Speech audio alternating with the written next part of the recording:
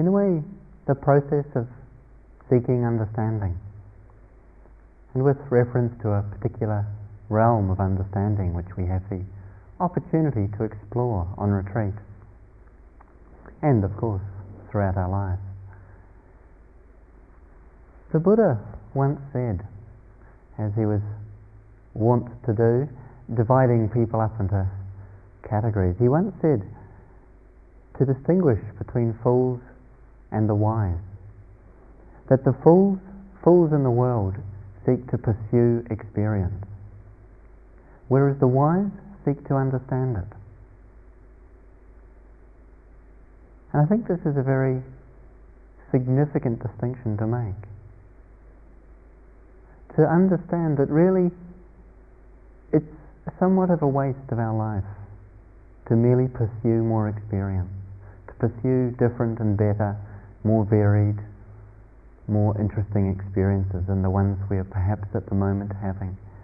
That there's much more value, there's much greater depth of possibility, much greater significance and authenticity in seeking, rather than to pursue experience, seeking to understand it. And insight meditation is very much founded on this value, on this understanding, that what we're concerned with is understanding the deepest truth of life. And through that understanding, our life becomes meaningful, our life becomes authentic.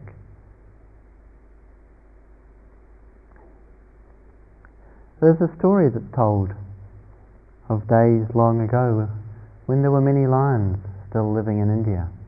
There are very few now. But in this story, this lion was walking through the plains and, taking rest under a tree, awoke to find that around him things had changed. When he got up from his nap, he realized that he had somehow, rather mysteriously, come to find himself in a large enclosure. That there was this tall fence running through the plains and the jungle, enclosing a vast area. And within it there were all the normal creatures and the hills and the forests and the waters that he had been used to in the previous time before he went for that sleep. And as he started to explore this new environment, what he discovered, and it was rather interesting, he saw as he looked around that there were lions engaging in what appeared to be sporting activities with each other. There were some who were hunting for food or eating, nourishing themselves. There were others who seemed to be engaged in sort of political debates about the state of the economy and the nature of the jungle. And it seemed everything was unchanged, and yet the fence surrounded it all. And so, having realized this, having seen the fence, the young lion went up to some of the other lions and asked them, "Have you seen the fence? What about this fence?" And the moment he mentioned the subject, they would immediately turn away. They would disregard him and cease to speak to him. And after having asked quite a few different lions about the fence, this burning question that he felt, what is this? How did it come to be? And each time feeling himself rebuffed, ignored, and somewhat isolated, he became rather cautious, rather concerned, and he ceased to ask the other lions about it. Until one day, as he wandered through the enclosure, exploring its perimeter, he came upon an old, rather sort of scruffy and scrawny looking lioness. And he caught her eye. There's something seemed to glimmer in her eye that encouraged him to ask yet again, to risk perhaps rejection once again, to ask. And he did. He said, "Excuse me, have you noticed the fence?" And she looked straight at him as he said the word and nodded. And he couldn't quite believe it at first. And she went on to say, "I see that you have good eyes, that you're willing to listen to your heart." She said, all the other lions, they are afraid of me, because I will not do what they do. I will not engage with them in the activities that they spend their time engaged in, because I see that it is meaningless. And she said further to him, do not follow their activities, do not bother yourself with them, but stay with me. Because there is only one truly important activity in the situation that we find ourselves in. There is only one meaningful pursuit here. That is to investigate and to understand the nature of the fence.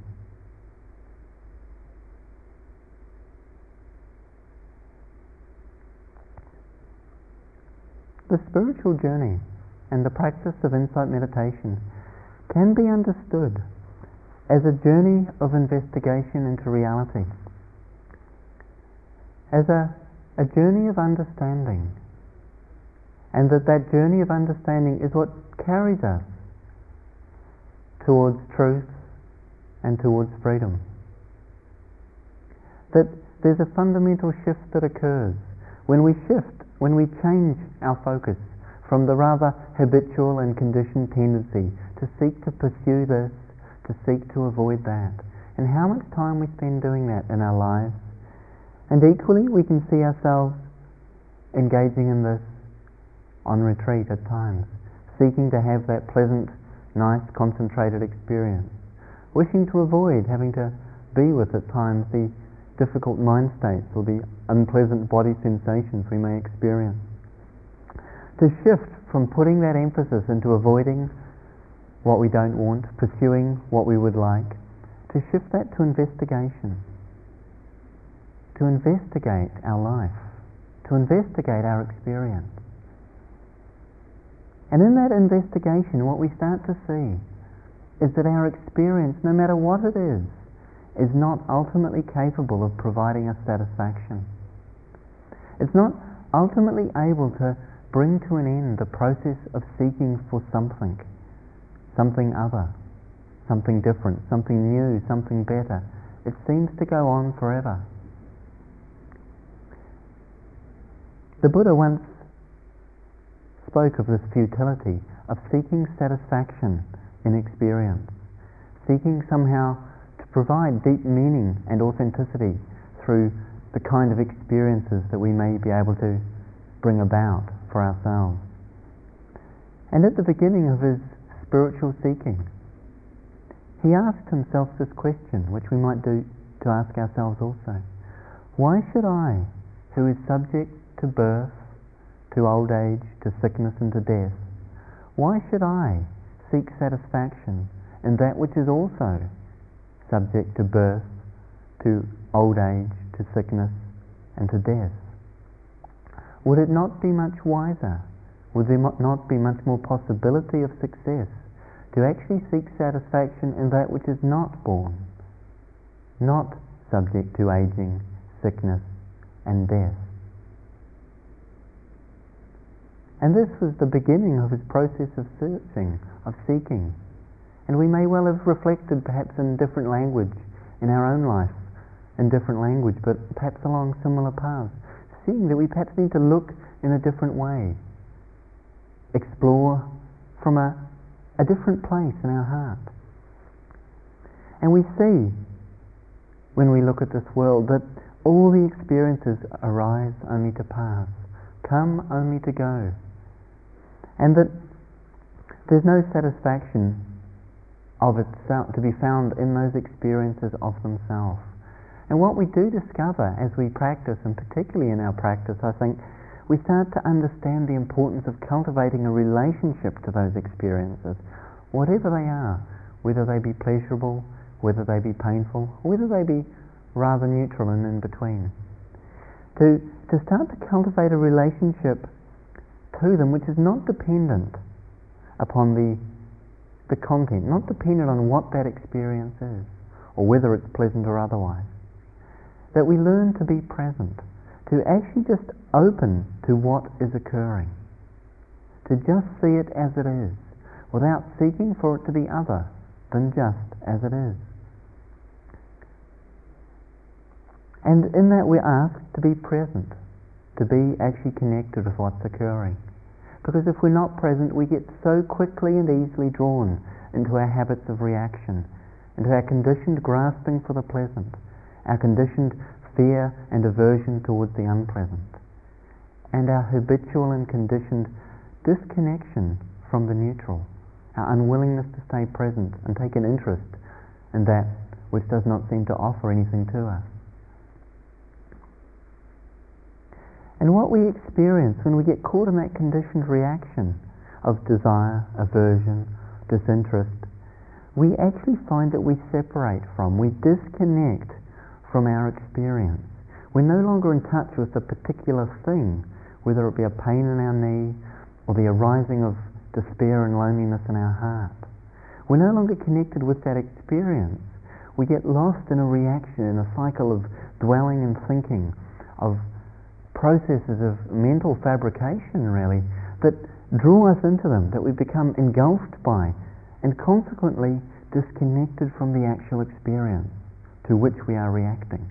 And in that disconnection, in that, in a way, becoming lost in the reactivity, lost in the reactive mind, there's a way in which that's rather like hell. That's like being lost in hell, because we feel so much pain. There's a sense of yearning for something, of looking for something, of through the dwelling and the preoccupation, trying to produce something, and yet failing to, not being able to actually succeed. And through our dwelling in preserving that which we wish to preserve, and not being able to, through our dwelling, being able to avoid that which we wish to avoid. It simply disconnects us. It makes us, it in a way tears the sense of connection with what's occurring. That sense of presence with just what is lost in that.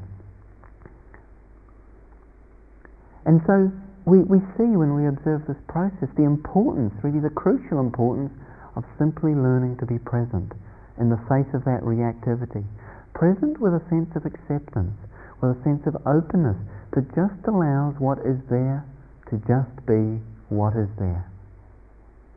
Without holding, without contraction and resistance, we find that that quality of just being with is actually much more fundamental to determining the quality of our life and the quality of each moment of our existence than what it is, than what the particular thing we are being with or which we are in contact with is.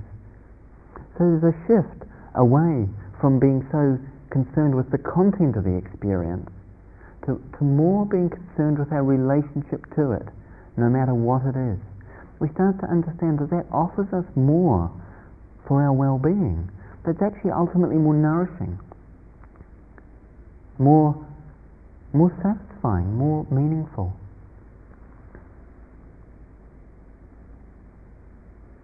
And when we're not present, when we're lost in that reactivity, so often what we find ourselves drawn into is the realms of time, drawn into the past, trying to figure out why this experience happened. If we like it, why it happened, so that we can figure out how to make it happen again.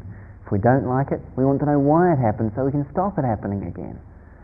Or equally, we get drawn into the future with the experience that we like, wondering how we can keep it. With the experience we don't like, wondering if we'll ever get rid of it, how we can stop it reoccurring. And we see that our mind, our capacity to be connected, to actually be present, is so easily undermined by that habit and that addiction to the past and the future. The Buddha was once asked why the nuns and monks in his following, why they were so radiant and so serene. And the Buddha replied, "They are radiant because they do not brood over the past. They do not hanker after the future. Those who brood after the past and hanker after the future wither and dry up like green reeds cut down in the sun." And there's a way I think sometimes we can sense that through that dwelling, through being lost in conditioned reactivity of desire and aversion, craving and fear, through being lost in the past, to which that craving and that fear propels us to the past, lost in the future, that we're not, because we're not connected, we're not present, that there's a way in which we lose access to the nourishment, to the vitality and the moisture, that which provides the moisture of our life, which is the immediacy of our experience. And in that we do sometimes sense a drying up, a withering, a loss of a sense of radiance. And so we start to perhaps investigate a little further what's going on here. We see that when we feel separate, when we feel disconnected from what's going on, when we're lost in those fabrications of mind, in the past, the future, the dwelling in craving, aversion, and all its different expressions and forms, which we at times have the opportunity to become painfully familiar with on retreat. And we see that being lost in all that, there's a sense of deep lack of satisfactoriness. There's a sense of it's not authentic. It doesn't really touch the depths of our being. And we start to feel isolated, disconnected, separate from and divided from what's going on. And we might contrast that to how we feel when we're actually able to connect with what is, with just a simple bare experience. We feel that there's an aliveness, a real and a vital authenticity to it. Though what's occurring may not be special, may not be anything out of the ordinary, but the quality of the connection to it transforms it, and equally transforms our experience, our reality, in fact. And we start to have a sense that it's not necessary to seek somewhere else than just where we are. It's not necessary to look for something else other than just what is. And we don't need to be in some other place or time to really connect with something deep and profound. And we start to, the phrase that comes to mind for me in this context, I remember once doing walking meditation in a retreat, just being struck by this phrase, the richness of the moment. And there might be moments where we just somehow that resonates with us, what that might mean, the richness of just this moment. And it's just another ordinary moment, it was just another step of thousands of steps on the same piece of grass that I've been walking up and down. Sometimes we feel that touch. And when we're connected, when we're in touch with the moment, when we are not seeking outside of what is actually there, when we're not looking for something else, when we're not demanding of ourselves to be someone else, or to get somewhere that we think we should be, or that we think we should get to, when we're not putting that pressure on ourselves, when we're not looking outside of a present moment, we're open to the truth that is there in each moment. The potential for profound discovery is very near, is very close, is intimate with us in those moments where we're just there, just present, seeking for nothing other than what is.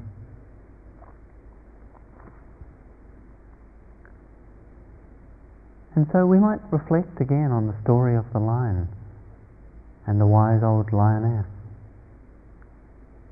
What's this question about the nature of defense? How might that apply to our situation here, to our life? What we see when we look at our lives is that we often experience a sense of being separate. We experience a sense of being disconnected from others, from the world, at times disconnected from parts of ourselves. We have this way of looking at ourselves, at the world, and at others as being fragmented, and that we are some separate individual entity amongst a number of other separate individual entities who somehow all seem to be sort of interacting in this world, which is something other than us, but as though we are some sort of independent participant or observer of all of this. And we see that sense of separation, that sense of being disconnected and of of feeling ourselves to be an individual removed from the whole, how much of that comes out of the conditioned reactivity of wanting or pushing away? How when we grasp after or push away, as I was saying, we have a sense of separation. There's easily a sense of separation, of disconnection that occurs with it. And that equally when we're dwelling in the past and dwelling in the future, lost in our memories and our fantasies, that there's a sense of separation that occurs within that. We might not think of it in those terms, we might not conceive it as separation, but there's a way in which I think we also understand that to be the case when we look at it. And yet it's not just this conditioned reactivity that we see, the greed and the anger and the fear. It's not just the tendency to be, and the habit, the attraction towards past and future, that actually together with all of this, there's actually a view, there's a belief we hold, that we cling on to, that we cleave to so closely, that we actually are separate. That it's not just an appearance, it's not just a way of using the language, but that it actually is the way it is. And we have this view that we're somehow an individual entity, that we're disconnected from the rest of existence, that we're independent, unrelated at times to everything else that goes around us. And yet in this belief, in this holding on to the sense of separation, of being separate from others, separate from the world, and as I said, sometimes so painfully even separate from ourselves, there's so much suffering, there's so much confusion. And in its most fundamental sense, perhaps, in the context of this practice, investigation is concerned with investigating that sense of separate individuality. Investigating that sense of selfhood is really the investigation of the fence which appears to create separation, which divides our world in two. What we see as we start to investigate this, as we look more closely, that the sense of self, we start to experience it as a restriction, as an encumbrance, as in a way, a prison in which we find ourselves. And it's something which we experience as creating limitation and dissatisfaction in our life. And yet, we so much see the appearance and believe it to be true. We believe it to be true. And yet,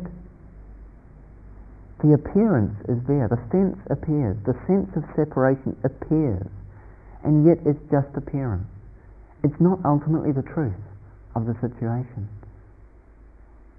We appear separate, but we are not. And there's a vast range of ways of exploring this reality, this truth. To see that we are not somehow standing behind our experience as the owner of it. That there's no individual separate owner of all of this that's going on. We can't find some enduring, self-existent being or thing or whatever to whom all this is happening. We see it's just happening. And yet there's this incredibly pervasive, it seems, and for the most part commonly agreed to view of our ownership of all of that, of being someone who owns all of this experience, who's doing it, who's making it all happen. And we see how in the world the vast majority of people and of social conditions and situations and messages reinforces that. And much as the lion in the story, when asking other lions, what about the fence? From most of them got the response, there's no fence, what are you talking about? Don't talk to us about that stupid subject. Because it's threatening to even question its existence. So we might find that many of the people we're in contact with don't have any interest. Perhaps parts of ourselves feel rather uninterested or even threatened by exploring this realm, investigating into what this means. And yet, when we're practicing, when we're just there, simply present, what we see is that when there is seeing going on, it's simply seeing. When there's breathing going on, it's simply breathing. When there's thinking, when there's smelling, when there's hearing, tasting, when there's emotions going on, they're simply going on. That it's not us who makes the breath happen. We see the breathing just occur. It's not we who choose all these thoughts and decide when we get up in the morning, oh, I think I'll have a lot of thoughts about anxiety today. Or I think I'll have some thoughts of great exuberance in the afternoon after lunch. We don't plan that. We don't decide it. We just see that it happens. We observe it. And even that observing, while at one level we're cultivating it in our practice, learning to be present. And another way, that observing too is merely what occurs. And we can see that there is just this consciousness of what is occurring. And there is what is occurring, just unfolding. We see that this process is unfolding by itself. Seeing is simply seeing by itself. Life is simply living by itself. And we can actually observe this. And that part of what occurs is that the mind pops up and says, yes, and it's me that's watching. Yes, and it's me who did that. I had that good sitting. And I'm going to have an extra portion at lunch or miss out on tea and see if I get some extra samadhi. It's me who's doing that. And I've sometimes had a sense of the way we can understand that as perhaps something like a circus clown. Whenever there's an act on in the circus and the acrobats come out on the flying trapeze, do some wonderful acrobatics, or the sword swallower swallows the flaming daggers or whatever, and right after their act the clown comes out and sort of pretends to go through the motions and suggests that the clown was the one who was actually doing those incredible feats. And perhaps everyone might just laugh at the clown, enjoying when the clown sort of mimes doing the high trapeze act and saying, yeah, it was me, wasn't I great? And yet after every act the clown just comes back out and says, yep, that was me, hope you all enjoyed it. There's a way in which we experience our ego much the same. That sense of self, that sense of ownership which believes it's running the show, which believes it's in charge, making it happen, and responsible for all that's going on, good and bad. It's sort of like that clown. Things are unfolding, we see them unfolding, and then the next thing that happens, the next circus act, is the one that comes out and says, yep, that was me. And sometimes to see that we don't have to stop the clown appearing. We're not trying to say, go away, clown, we don't want you. We don't need to throw tomatoes at the clown. But just to see, oh, that's one of the shows.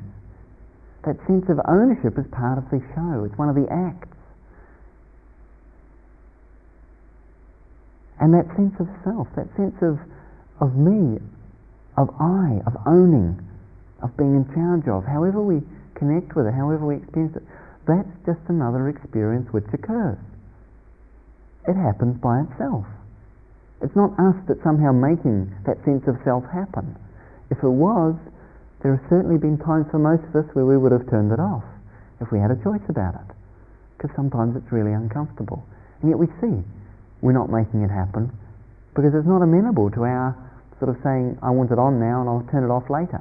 It doesn't work that way, no more than when we open our eyes do we have a choice about whether sights enter into our consciousness.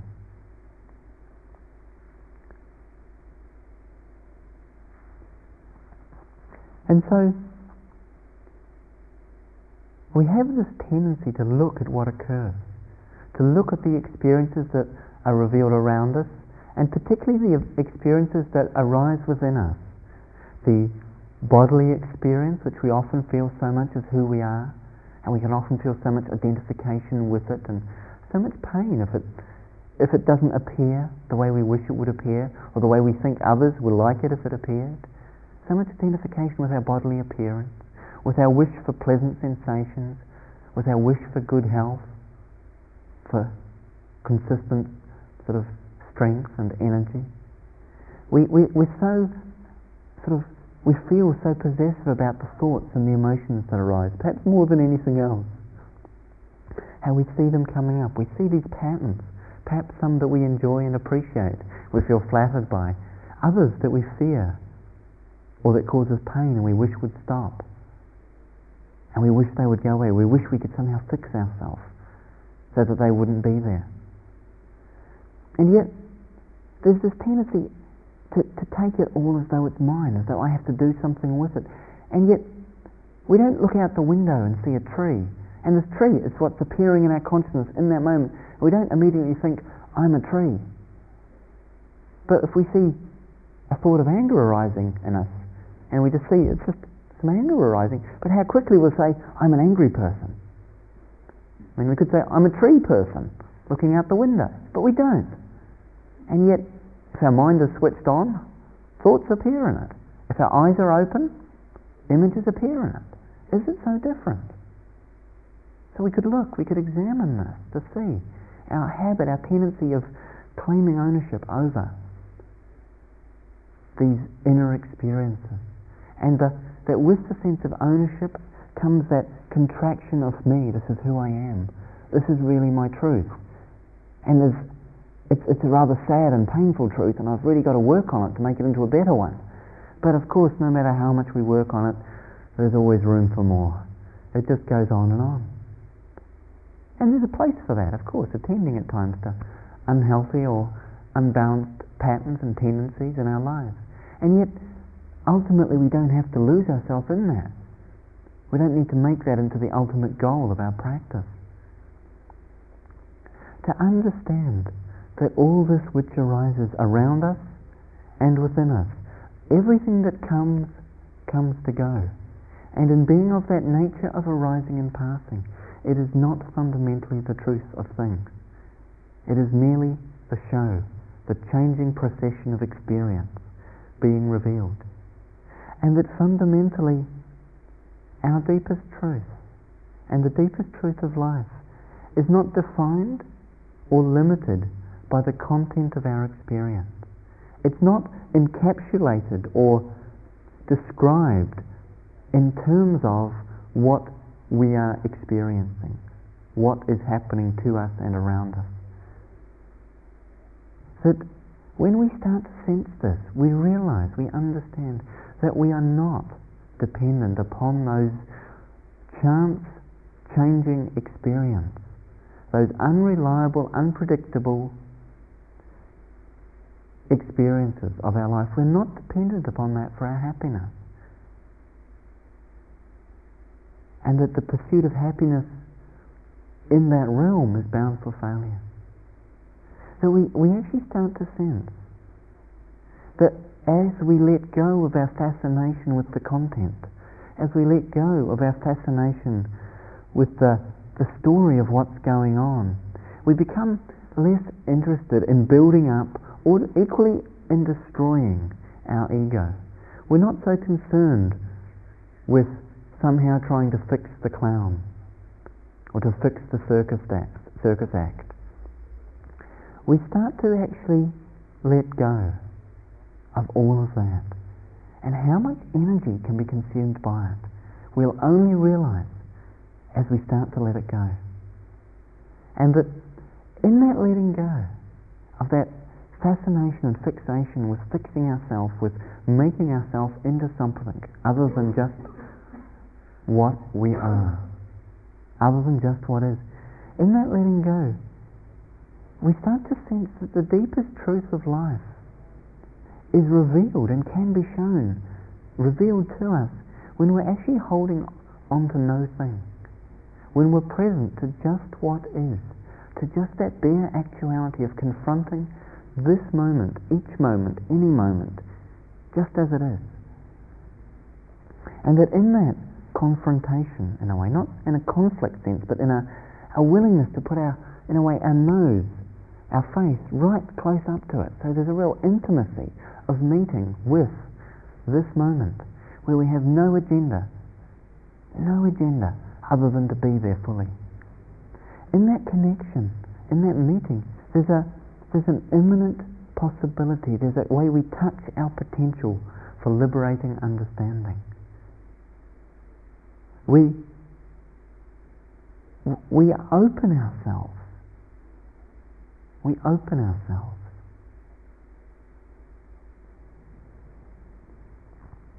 The Buddha once said that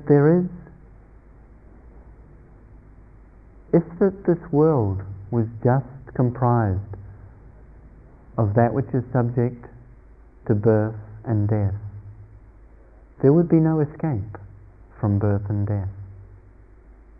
But that because there is that which is not subject to birth and death, which is not conditioned, compounded, and subject to coming and going, therefore there is freedom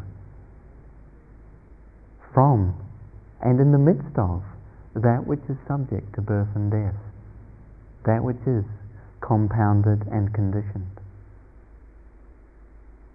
And that really our practice and each moment is a process and an invitation to us to discover what this means for ourselves,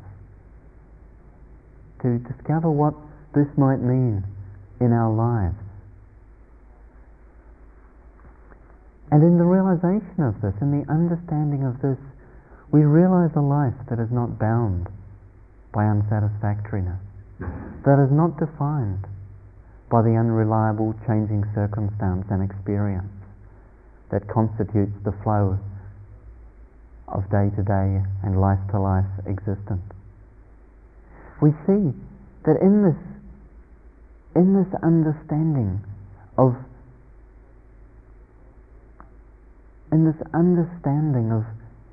the fact that we are not separate, that we're not bound to these experiences in a way that divides us from the totality of life, in understanding that we start to sense a freedom from that separation that goes with it, a freedom from the sense of being separate, of being individual, a freedom from that disconnection.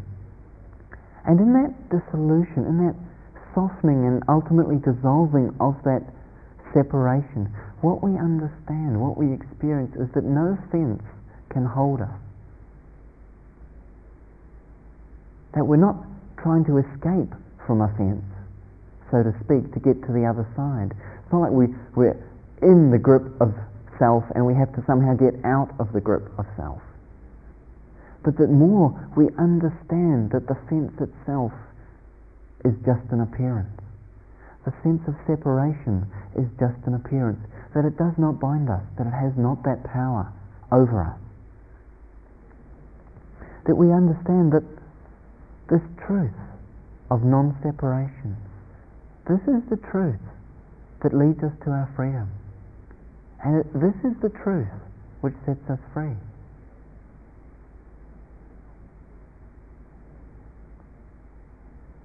We understand from this that emptiness that we speak of in Dharma teachings is not an emptiness of life, not an emptiness of the richness and vitality of existence, but it's an emptiness of separation.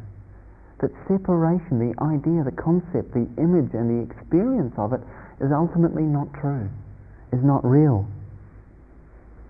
And that when we understand a life that is free from that separation, far from speaking about emptiness, we might perhaps more speak about fullness and richness. And yet know that there's no paradox in that. That emptiness reveals the fullness and richness of life. The emptiness of separation is the gateway, the understanding which is the gateway into that richness, that fullness. And this understanding, this is the foundation and the invitation of insight meditation practice. And it's this which, being present, invites us to realize.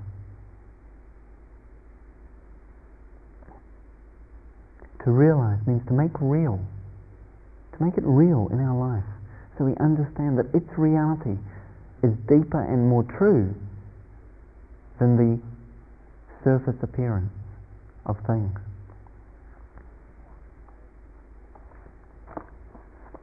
So I'd like to just read a short quote from Ajahn Sumedho with regard to this theme. The word religion comes from the Latin word religio, which means a bond. It suggests a binding to the divine, which engulfs one's whole being. To be truly religious means you must bind yourself to the divine, or to the ultimate reality, and engage your whole being in that bond, to the point where an ultimate realization is possible. So there's that sense of binding to the divine. What might that mean? Binding to the divine. Not talking about a grasping and a clinging onto, but an opening ourselves fully to this moment and to the divinity that is present and immanent within this moment and each moment, that is so close to us that we could never in any moment be apart from it.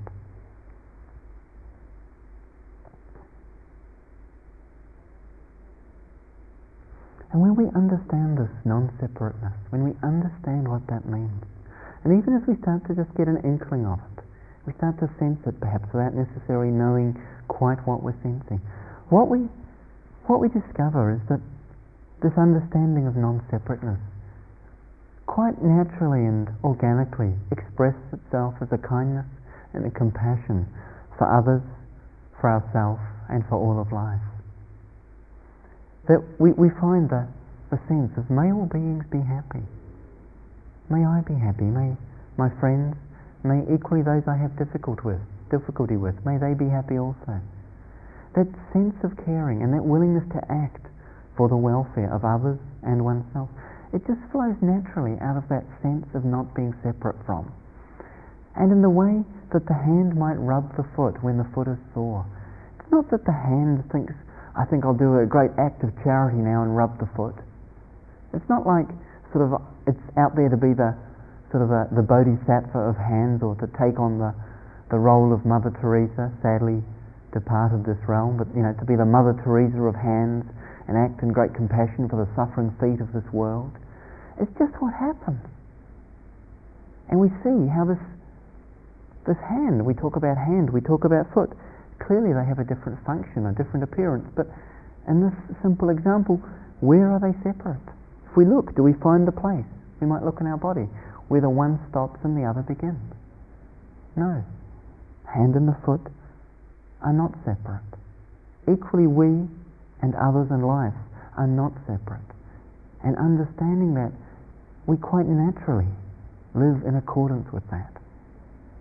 Which doesn't mean that we dismiss our own well-being for the welfare of others, but that we understand and care for them equally.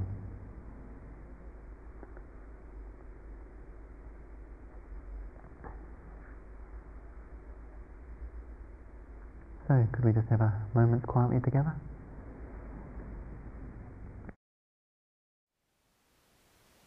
Thank you for listening. To learn how you can support the teachers and Dharma Seed, please visit dharmaseed.org/donate.